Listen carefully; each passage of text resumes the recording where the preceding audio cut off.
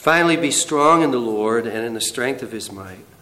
Put on the whole armor of God, that you may be able to stand against the schemes of the devil.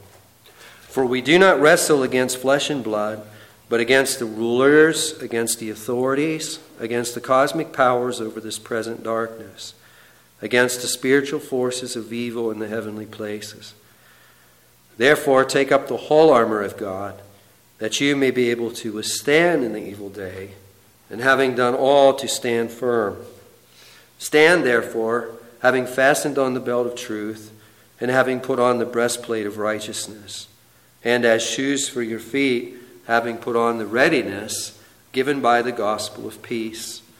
In all circumstances, take up the shield of faith, with which you can extinguish all the flaming darts of the evil one. Let's pray together.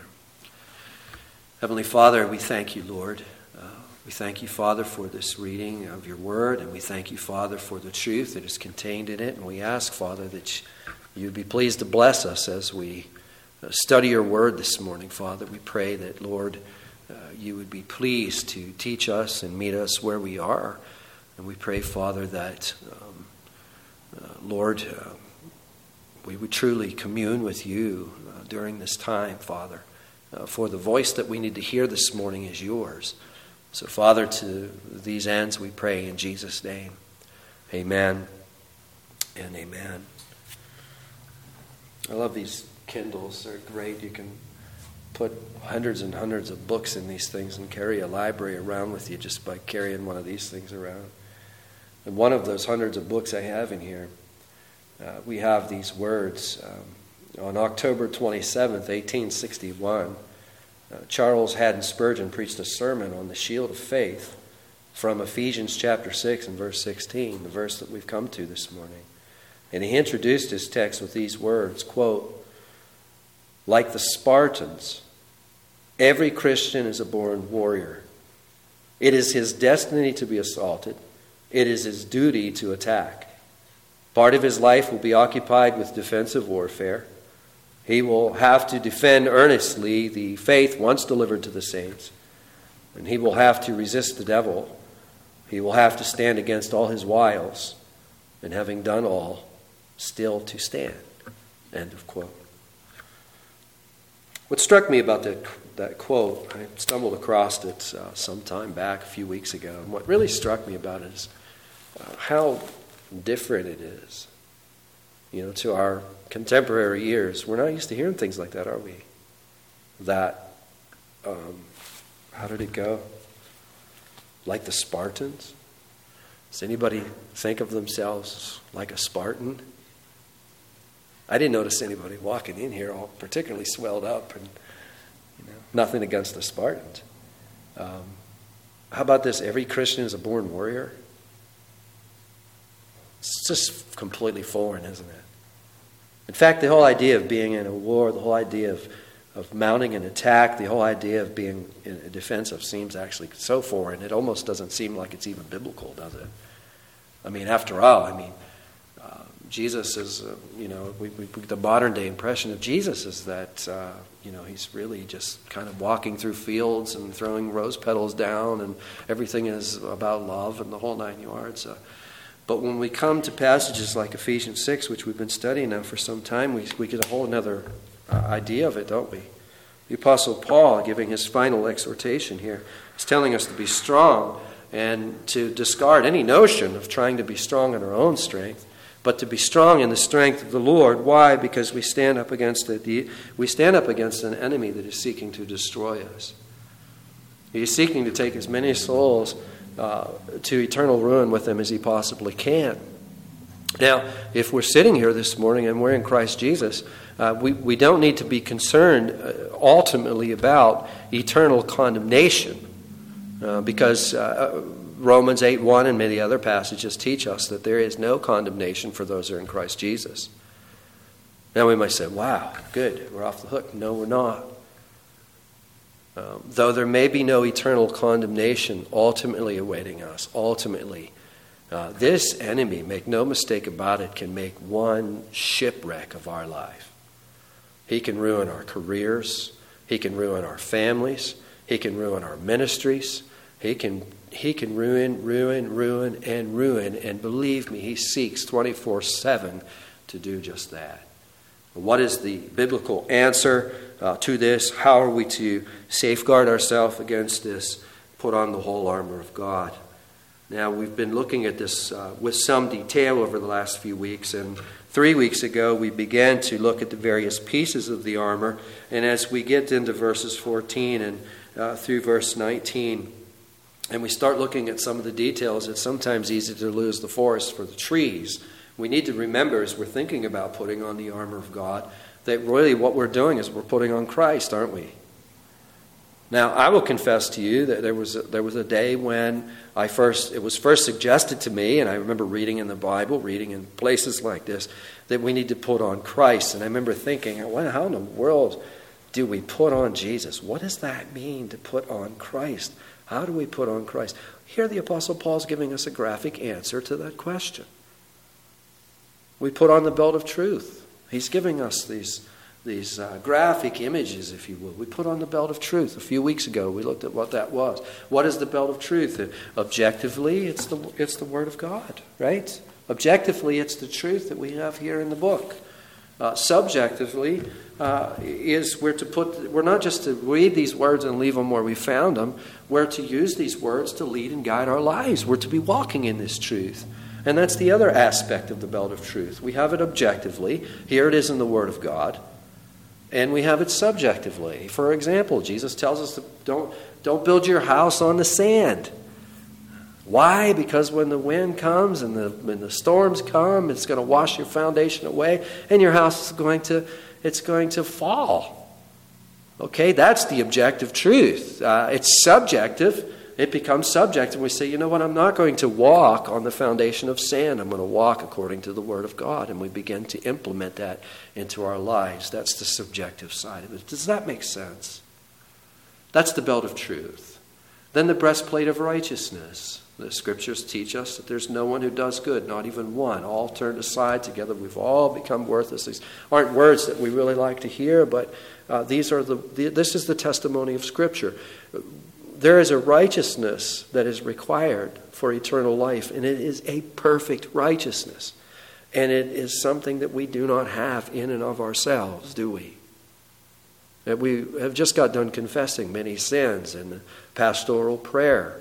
And probably if you're like me, you've already been up this morning confessing sins. At least I hope that we all have. That was my first order of business this morning, was to confess sins.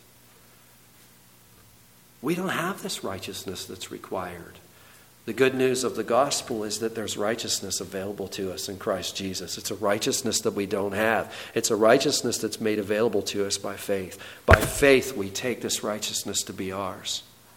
And there we put on the breastplate of righteousness. How does that protect us? It protects us when the flesh is accusing us.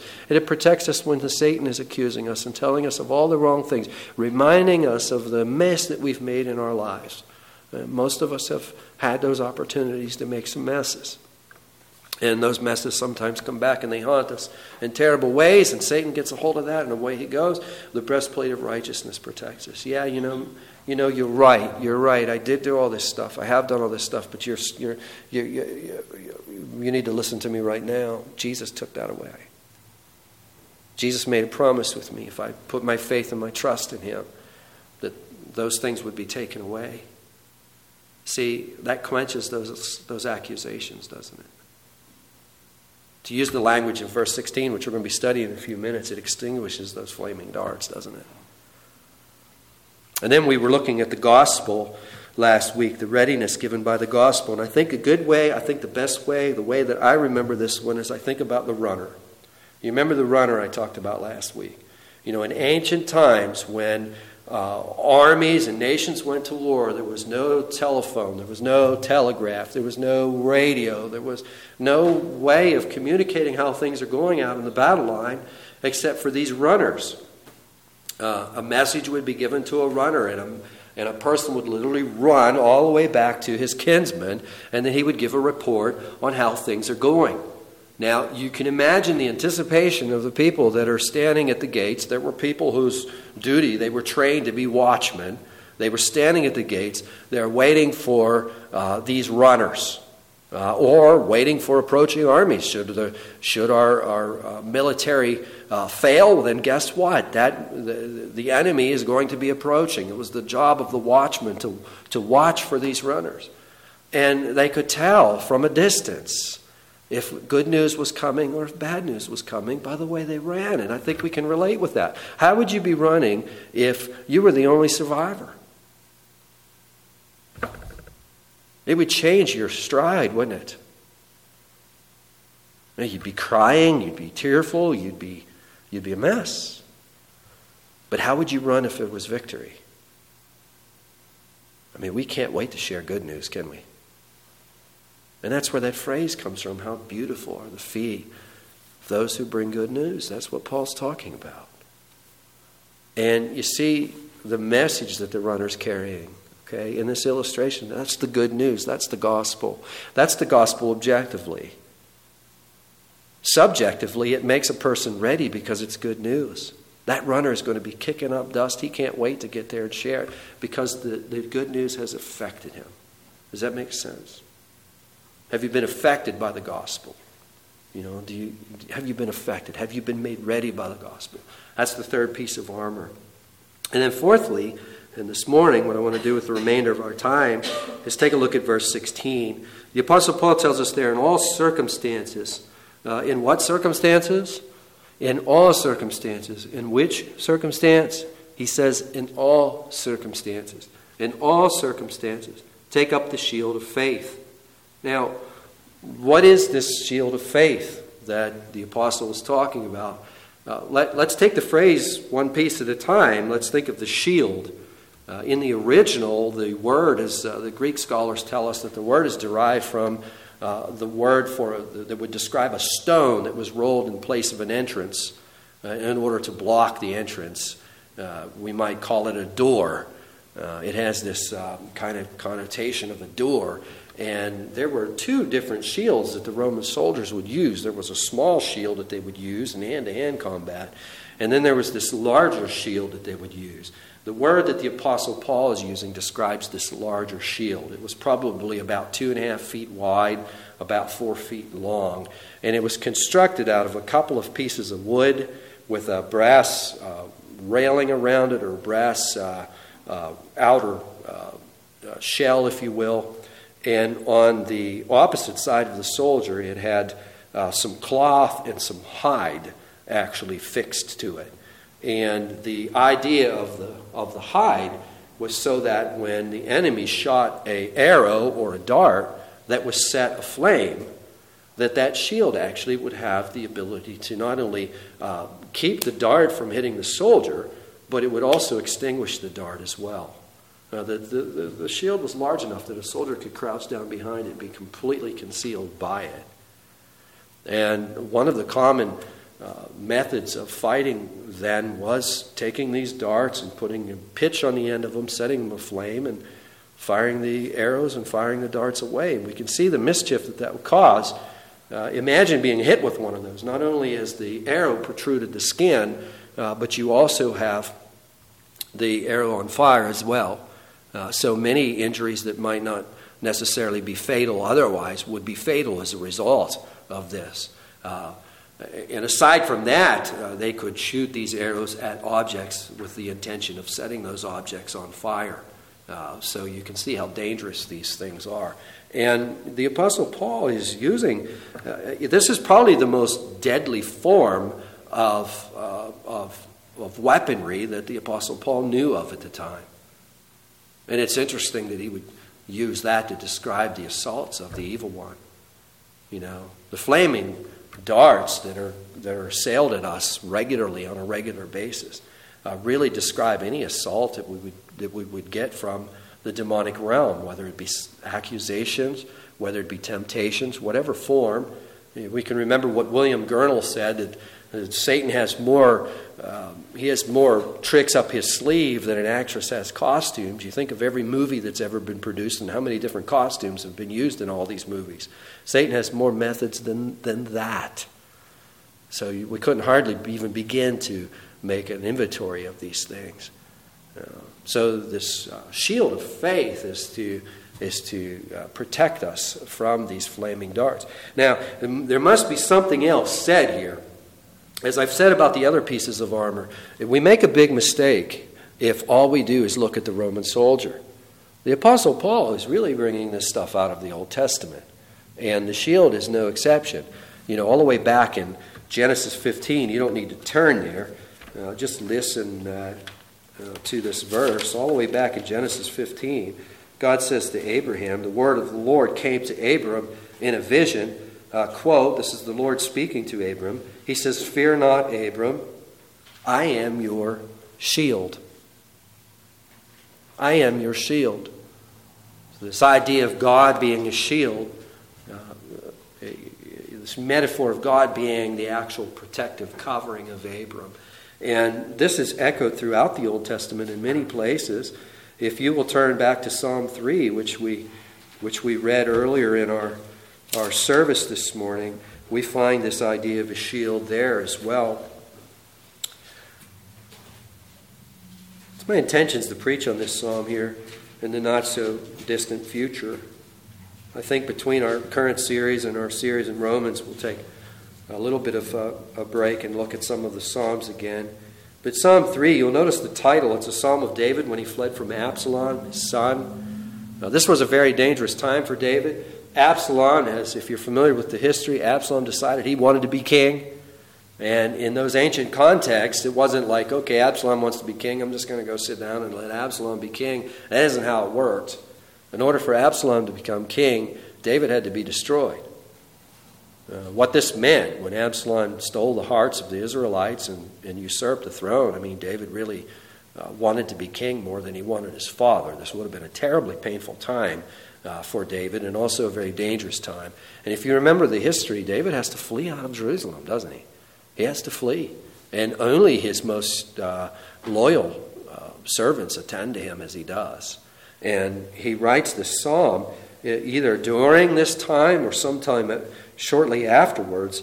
And he writes, "O Lord, how many are my foes? Many are rising against me." Yeah, he had many enemies. They were searching and hunting him down in order to destroy him.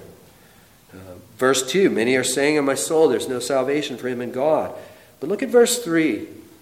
"But you, O Lord, are what? You're a shield. You're a shield." Now, as all of these fellow Israelites searched for David with all those weapons in their hands, David is ultimately not warring against flesh and blood. Who's ultimately behind all of this? It's Satan himself. But God is his shield. God is his shield. He says, "You, O Lord, are a shield about me, my glory, and the lifter of my head. I cried aloud to the Lord. He answered me from his holy hill. I lay down and slept. I woke again, for the Lord sustained me. I will not be afraid of many thousands of people who set themselves against me all around." David was able to sleep. Why? Because the Lord was his shield. You don't need to turn there, but just listen to just a couple more verses. Although we probably get the point pretty loud and clear, but there's one I want to read. It's we could have went to Psalm 119, verse 114, but in Psalm 115 there's a couple of verses. Again, you don't need to turn there. Just listen to these verses 9 through 11. "O Israel, trust in the Lord. He is their help and their shield. O house of Aaron, trust in the Lord. He is their help and their shield. You who fear the Lord, trust in the Lord. He is their help and their shield." Pretty much covers everyone, doesn't it? Pretty much covers everybody. Okay, so we have this metaphor of a shield. God is our shield. We have one more part of this to explain on the shield of faith, and that's the part of faith. If there is a word that needs explanation today, it's the word faith. Faith is so broadly understood today and so really misunderstood that I think it's difficult for us sometimes to discern true saving faith from all other forms of faith. People talk about faith. I can remember having a conversation, this was quite a few years ago, with a woman over in East Liverpool, and she said, "I need to get back to my faith," is what she said. And I was kind of interested in hearing, okay, well, what would that look like? What is What is this faith you need to get back to? In other words, what I was looking for is, what is the object of your faith? And her answer was faith. In other words, she had faith in faith. And that's actually pretty common, to have faith in faith. It's kind of like the power of positive thinking stuff, you know. Things are going to go good with us just because we're going to think them good. We're just going to think this into existence. It's a really popular thing today. Listen, faith has to have an object. What do I mean by that? When we had our music store, instruction was a big part of what we did. We had I think we have 9 or 10 instructors at one point, and they were very capable men and women. They knew what they were doing, and when customers came into the store and they inquired, do you give instruction? With confidence, we could say, yes, we give instruction, and then we could ask them, well, what are you trying to learn? What is it that you want to do? And we would ask them what instrument they're trying to learn to play and what genre of music, because we had so many different instructors.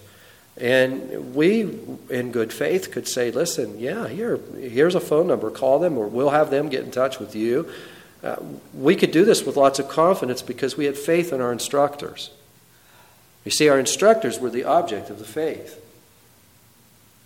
Now, faith is only as strong as its object. It's misguided faith to think that you can do something or something can happen that's away from the potential of the object. Does that make sense? Faith is only as strong as its object. If I have faith in faith, what is that? That's nothing. So what is biblical saving faith? I don't think there's too many things we could talk about that's more important than this. What is true biblical saving faith? There's 3 parts to it. There's one, it's knowledge. Knowledge. In Romans 10, the Apostle Paul says in Romans 10, you don't need to turn there, just listen to these verses. He says in verse 14, he says, how are they to call on him in whom they have not believed? And how are they to believe in him of whom they have never heard? In other words, how is a person to believe in Jesus if they've never heard about Jesus? In order to believe in Jesus, you have to at least hear about Jesus. You have to hear about who he is. In other words, you have to have knowledge. We have to have certain knowledge. Now, attendant to that, we also have to have a second part, which is assent. Not only do we have to have this knowledge of who Jesus is, we have to mentally assent that, okay, Jesus is able to save us. In fact, today, I think we need to actually be appraised of the fact that we need to be saved. I don't think that's really on many folks' radar screens today. At least as I talk to people, I don't think people are thinking they necessarily need saved. So we have to have knowledge of these various parts of the gospel. And not only do we have to have knowledge of these things, we have to understand that, yes, it's all true. I mean, we can have knowledge of every point of the gospel and say it's all complete nonsense. And there's many people who do, and they write books about it, and they give talks about it. So we have to have knowledge, we have to have assent. But these 2 things are not enough by themselves. And I can't stress this enough because there's a lot of people in the church who have knowledge of the facts, and they assent to the knowledge of the facts, and they think just by these 2 things, they've arrived in true saving faith.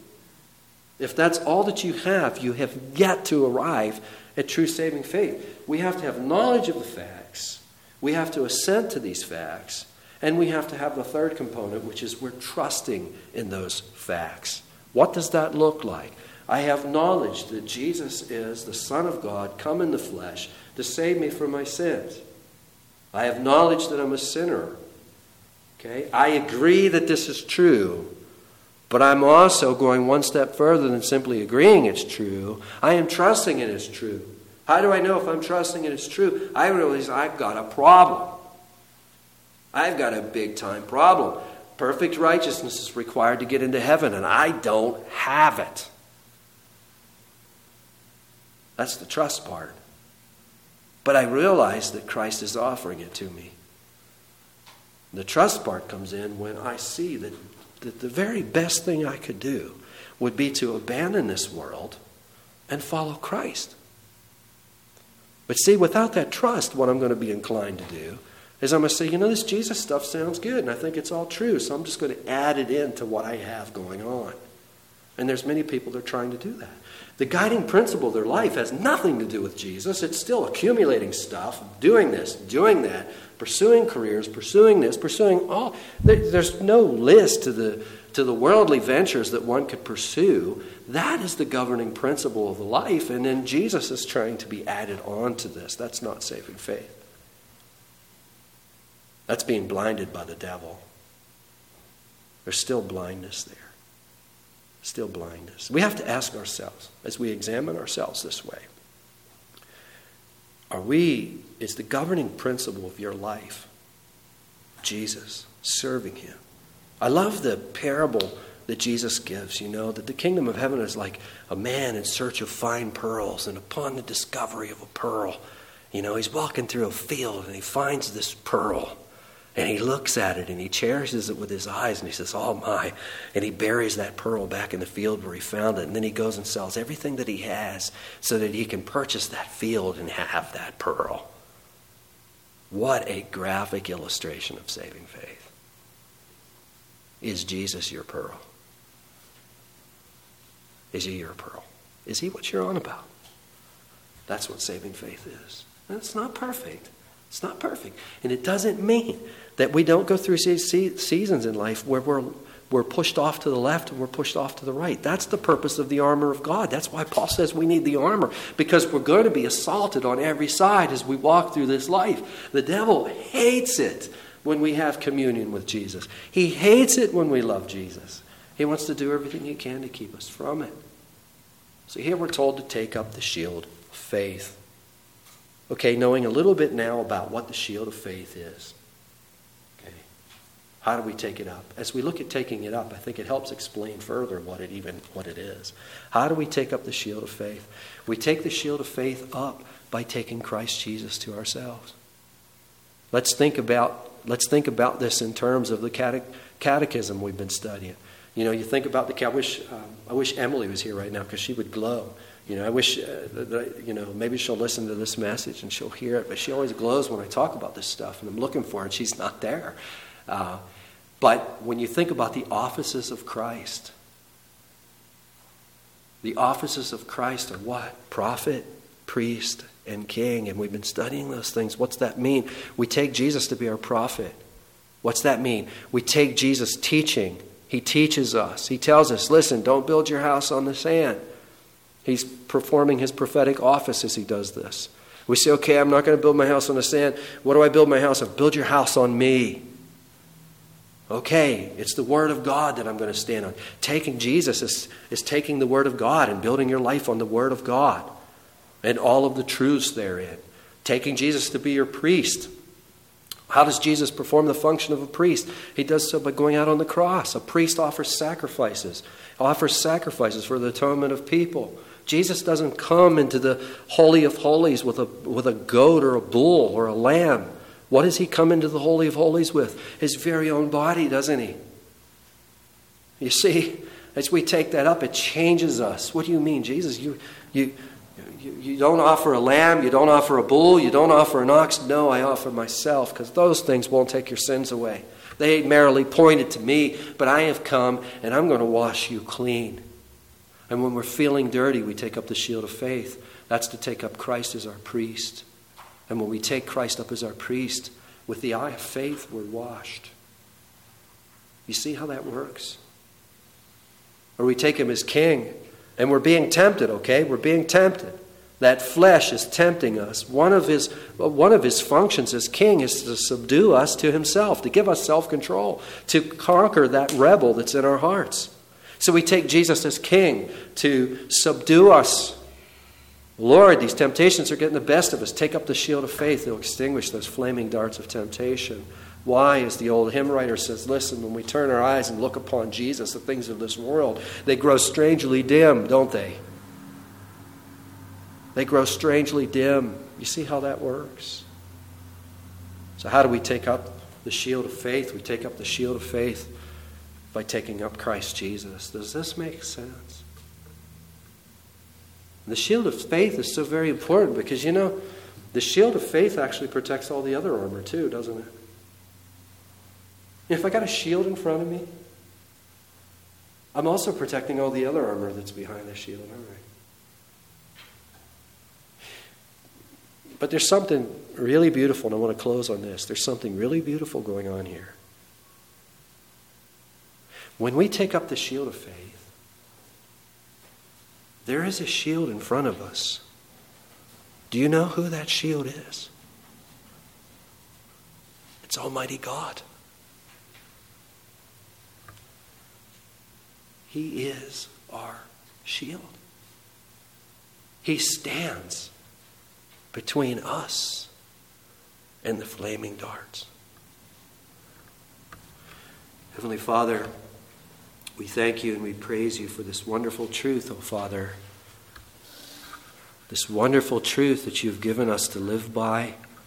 You've given us to walk by in all circumstances, Father. We do call on you this morning for your help, that we may take up the shield of faith, that it may protect us from all of these flaming darts which the evil one will fire and launch at us, take us by surprise with. Now, Father, we pray that you'll give us grace, that we'll be mindful of these things, that we'll take this shield up at all times and in all circumstances. To these ends we pray in Jesus' precious name. Amen.